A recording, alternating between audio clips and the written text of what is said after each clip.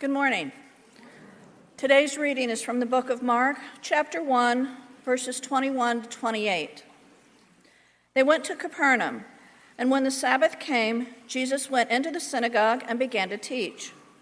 The people were amazed at his teaching, because he taught them as one who had authority, not as teachers of the law.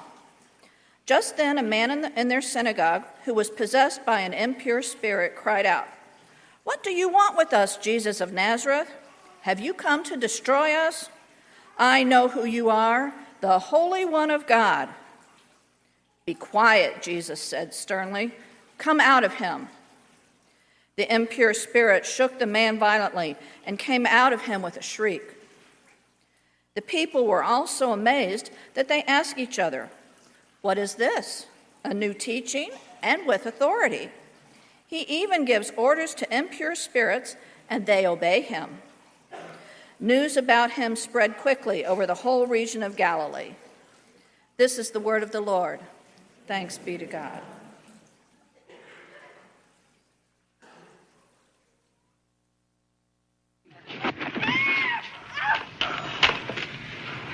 Doggone that kid, they know they're not allowed to ride bikes on the sidewalk.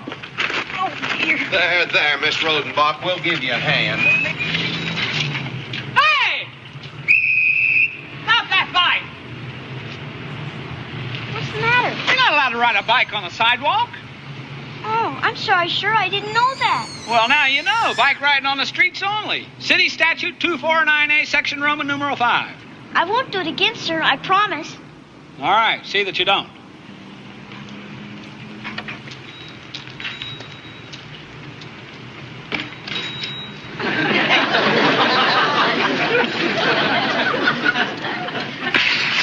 Oh, watch it. Doggone it, I warned him, and he deliberately rode on the sidewalk again. Is that true, son? Did you hear Officer Fife warn you? Yes, sir. What'd you do it again for? Because I wanted to. Will you let go of my bike? You have no right to hold my bike like that. You just simmer down there, young fella. You're the one's been riding around on the sidewalk knocking folks over, ain't you? I'll tell my dad about this. Then you'll be sorry. Oh, go ahead and tell him and see if we care.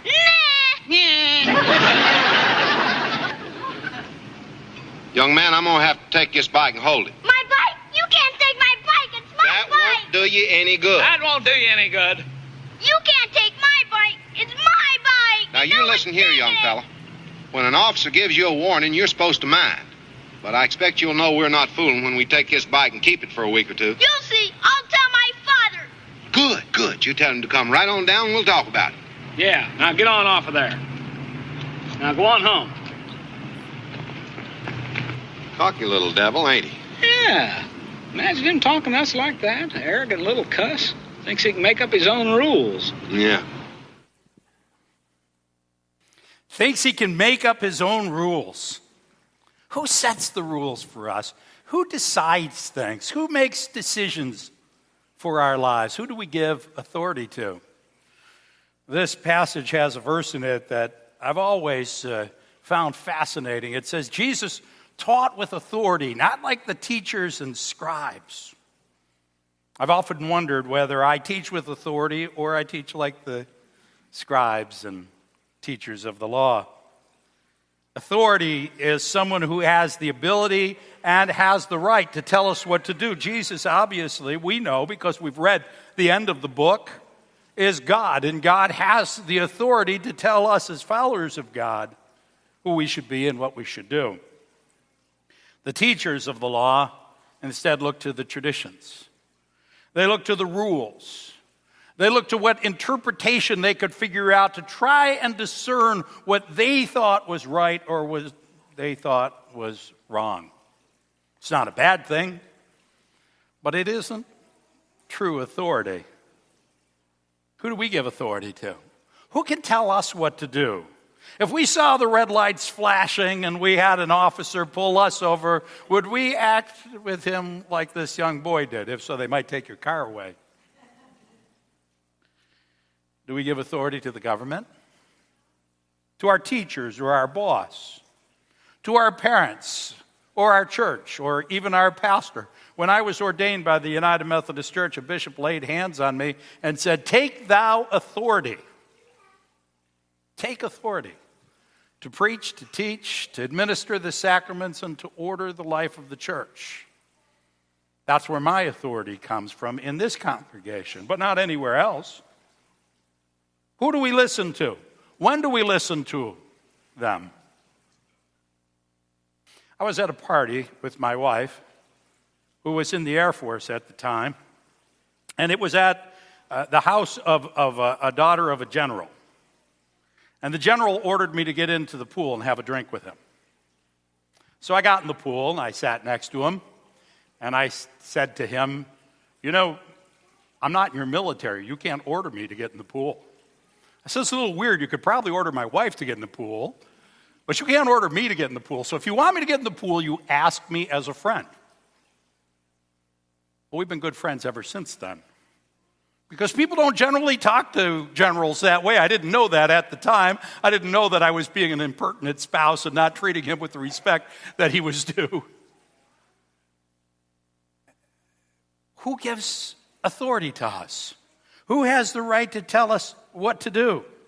It says that they were amazed at his teaching. And we don't always think of Jesus as a teacher.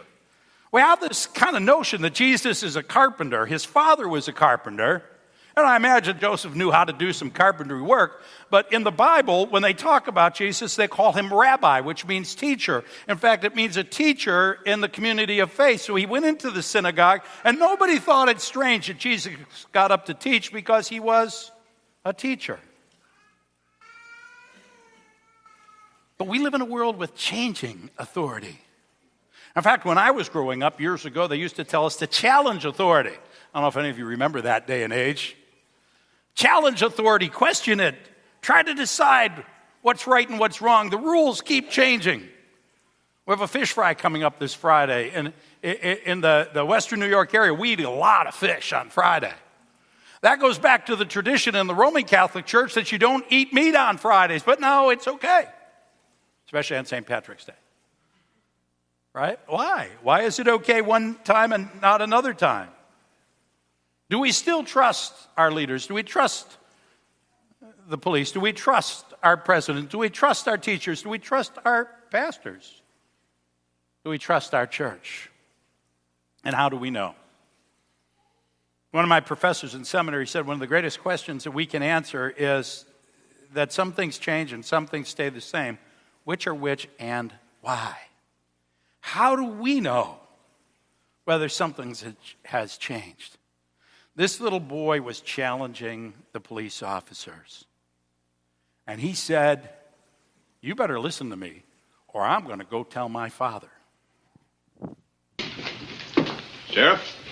Yes, sir. You the boy's father? That's right, Simon Winkler. Andy Taylor. Now then, what's this all about? 249A, section Roman numeral 5. Passenger carrying wheeled vehicle making passage and or transcending area designated for pedestrian traffic only. Suspect duly warned, flaunted said warning, and ignoring same repeated offense within a 24-hour period.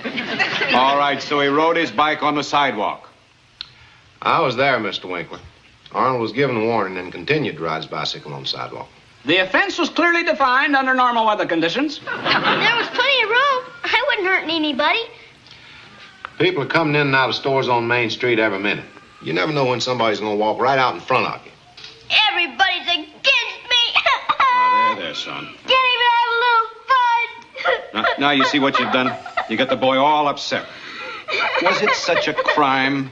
Seems to me you people would have more important things to do than go around frightening children. Now, look here, Mr. Winkler. Arnold was warned and continued to ride his bicycle on the sidewalk. Now, we're going to impound that bicycle until he learns to use it according to regulation. Oh, for heaven's sake, Sheriff, can't you see this is a very sensitive child? Obviously, you don't understand him. Arnold's a good boy. You just don't understand him. Oh, I think I understand him. The law's the law, Mr. Winkler. I think I understand him. I would not have told my father if I got in trouble with the police. Because I guarantee you he would not have gone down to talk to the sheriff. Andy reminded him they had something called a woodshed out back. Most of you have no idea what that means, but people my generation remember. Things change, though. And good people often disagree about what's right and wrong. So how do we know how to interpret good for bad? How, as Christians, do we know where we should put authority? In our church, in the United Methodist Church, in this congregation, we say that the Bible is the first place for authority. We take from this book that's given to us over thousands of years the understanding of what God wants us to have. Now, even in the book, things change from generation to generation. But we look here first to try and understand what is it that God wants us to know as truth. We talk about it. We don't expect people to just accept things blindly, but talk about it, consider it with one another. We look at the traditions, what's gone before, what other people have taught, because obviously we want to know the wisdom of what has come down to us through the generations. And then we try to understand what God is saying to us. Because in the end, we need to pray. And we need to pray that the Holy Spirit will guide our hearts, the Holy Spirit will guide our minds and our souls to understand what He's speaking to us. Because the Holy Spirit is truly the answer to understanding God. And John chapter 16, it says to us, I have much more to say to you, more than you can bear now. But when He, the Spirit of truth, comes, He will guide you into all truth. He will not speak of His own. He will speak only what He hears, and He will tell you what is yet to come. He will glorify me, because it is from me that He will receive what He will make known to you. He receives from God what He makes known to us. All that belongs to the Father's mind. That is why I said, the Spirit will receive from me what He will make known to you. So when we're trying to discern, and when we don't agree, which we will, I guarantee you, if I were to put this group of people together and start asking you what you agree on, I bet most things you wouldn't agree on. How many agree with that? Now, that's about the only thing you agree on, right? Because honestly, we come from all kinds of backgrounds and ideas, and good people can disagree. And so we need to pray, and then pray again. And then we need to do something that's hard. We have to learn to trust the Holy Spirit and the people that we know believe in God. We have to trust that the Holy Spirit is speaking to them just as clearly as the Holy Spirit is speaking to us, and that maybe they have truth that we don't understand. Because the goal is to find the truth of God, amen? The goal is not for us to get our way. The goal is not for us to win. The goal is to find out, what does God want us to do, and what does God want us to be? And sometimes that's not so easy to see. Sometimes we agree to disagree, but disagree in the love we have for each other through Jesus Christ. And believe and trust that God is working in all of us. Authority. Authority is a difficult thing in our lives. We've come to be suspect of authority. Not sure if authority is doing right. Not sure who we can trust. Not confident in who we can believe in. Even people like me are under suspicion today. And that's because some authority doesn't deserve respect. Some authority doesn't deserve our allegiance. Some is simply evil. In this passage, it says that there was a man sitting in the service, worshiping with these people, just like a gathering like this. And it says that he had an impure spirit, or a demon,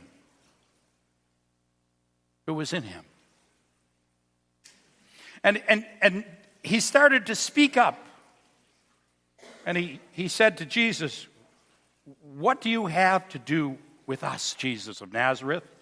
Have you come to destroy us? I know who you are, the Holy One of God."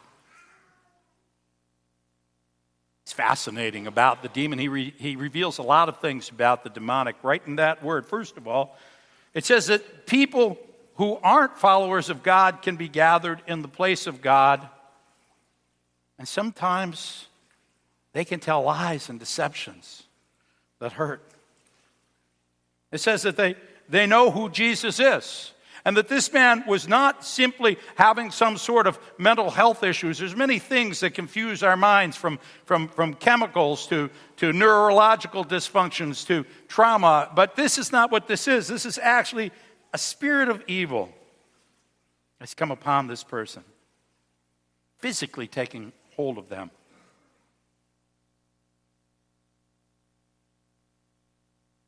Filled with evil.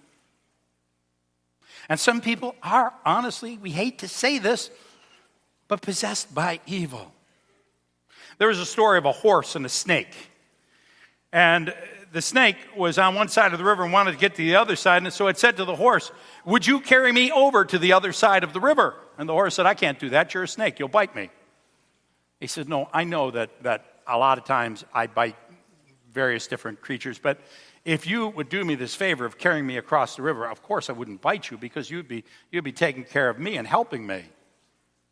And so the horse finally reluctantly agreed and allowed the snake to get on his back, and they rode along. They got about halfway into the river, and the snake bit the horse. And the horse looked at it and said, "Dude, seriously, you bit me." And the snake said, "Well, you knew I was a snake. Why'd you put me on your back? I bite people. I bite creatures. That's what I do." Some people have a nature in them that's honestly from the dark side.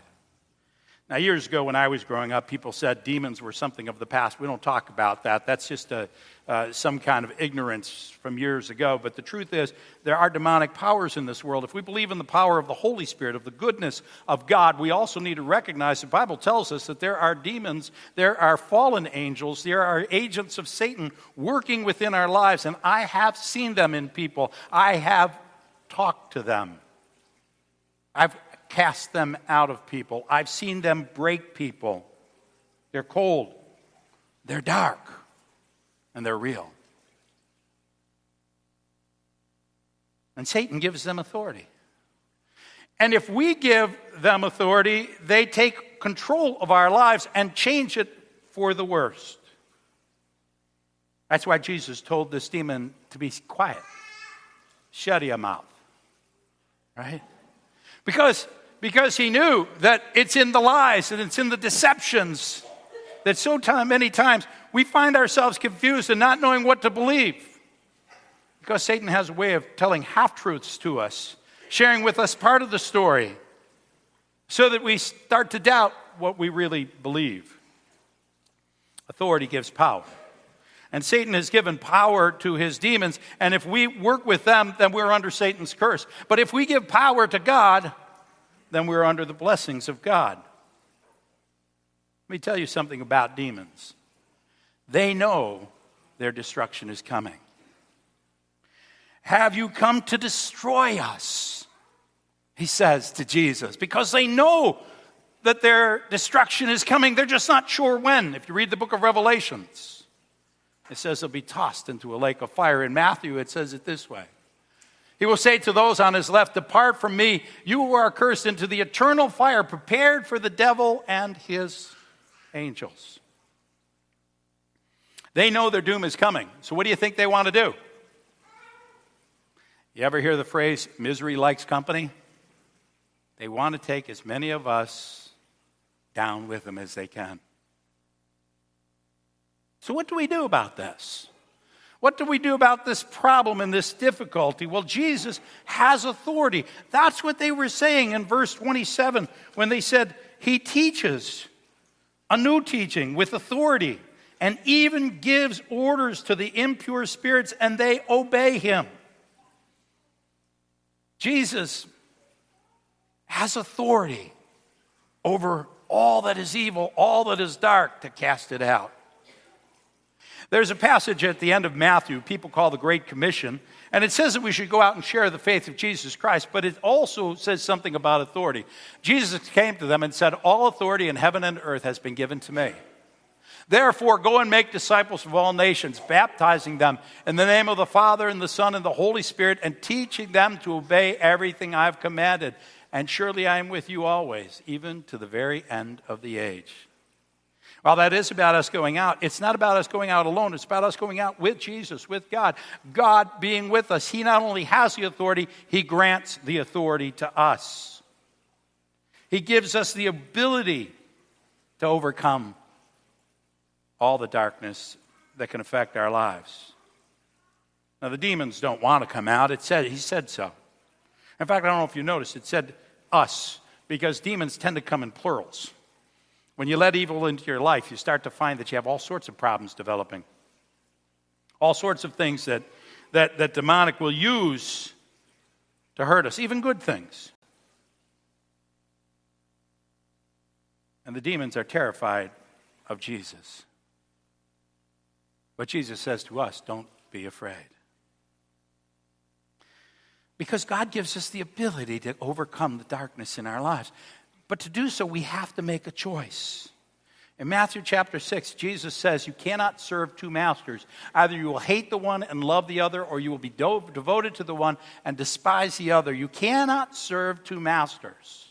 In this case, he was talking about God and money, but he could have been talking about almost anything. You cannot serve God and Satan. You know, we have a belief in our culture that somehow there's a secular place, an in-between place, a place where you're kind of neutral. There is no neutral in this world. You are either under the dominion and the destruction and the curse of Satan, or you're under the blessings and the power and the joy of God. And God wants us to make a choice. We call it repenting, or to turn towards God.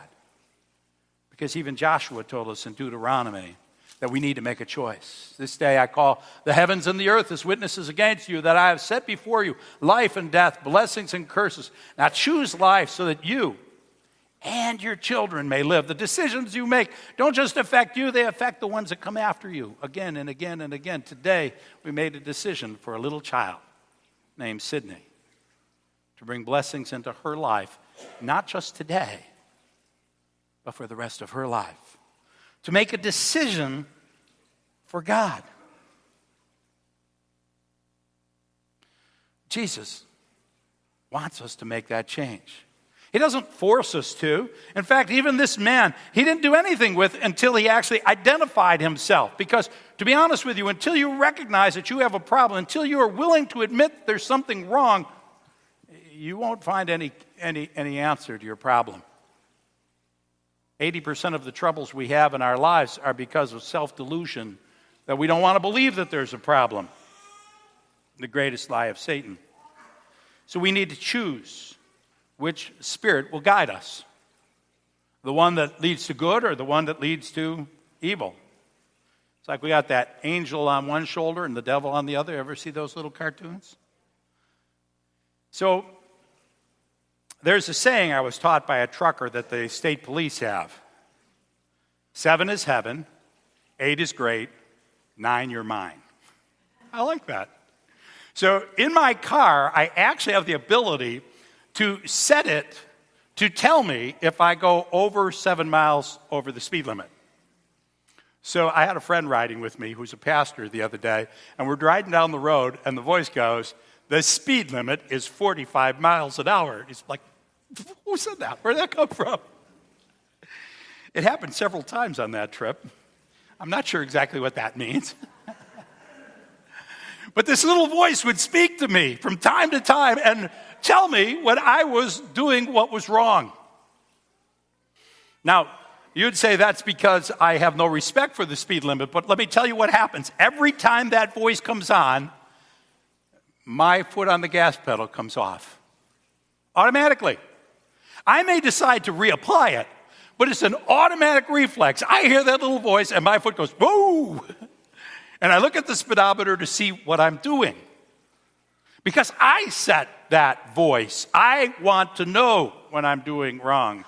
And God doesn't guide us in what we're doing wrong. God doesn't send the Holy Spirit to correct us because he wants to hurt us. He wants to help us so that I can go flying by that state trooper at 7 miles over the speed limit and wave. And they don't bother me because 7 is heaven. 8 is great. 9, you're in trouble. Is it worth it? Is it worth it for 1 more mile an hour? I don't think so.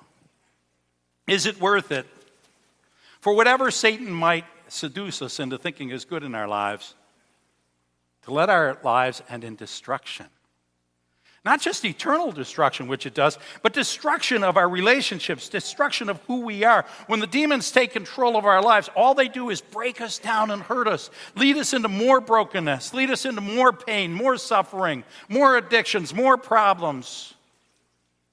And God doesn't want us to do that. John chapter 16 said to us, when the Holy Spirit of truth comes, he will guide you into all truth. He will not speak on his own. He will speak what he hears, and he will tell you what is yet to come.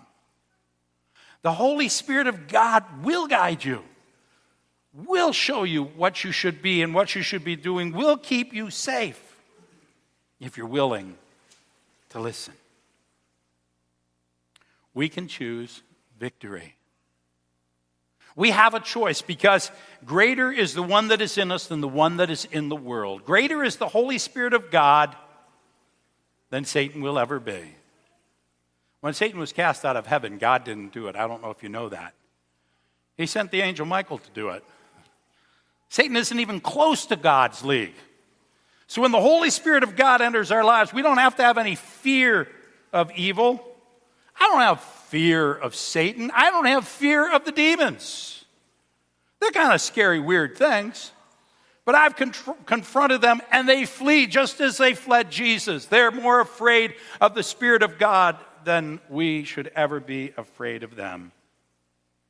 The teachers offered an empty religion. A faith based only in the head, not in the soul. Now, I was supposed to bring a power tool, but I didn't. So you have to imagine I've got a circular saw in my hand. Just use your minds. You can do it. It's not that hard. Picture I got this big circular saw, and I'm saying, so can I cut something with this? And you'd all say, no. But it's a saw, and it's got a blade, and it's sharp. Why can't I cut anything with this circular saw? Because it has no power. Don't you see the cord's not plugged in? It can't do anything. And that's what religion becomes. Religion becomes a saw with no power. Religion becomes a faith that doesn't have the ability to give us the victory. But if we allow the Holy Spirit into our hearts, we can overcome any forces of darkness that God throws at us. I know some of you don't like me talking about demons. It sounds so primitive. But the truth is they exist. And they're out there to destroy us. And we need to know when we're facing something like that. Ephesians tells us our struggle isn't against flesh and blood, but against the rulers, against the authorities, against the powers of this dark world, against the spiritual forces of evil in the heavenly realms. Therefore, put on the full armor of God, so that when the day of evil comes, you may be able to stand your ground, and after you have done everything to stand in the grace and the power and the wonder of God. And so what did they do? It says that they spread the news about Jesus everywhere. The good news of God, that God gives victory in all that we are and all that we do. There was a time when Jesus was gathered with his disciples And he was talking to Peter, who had just confessed his faith.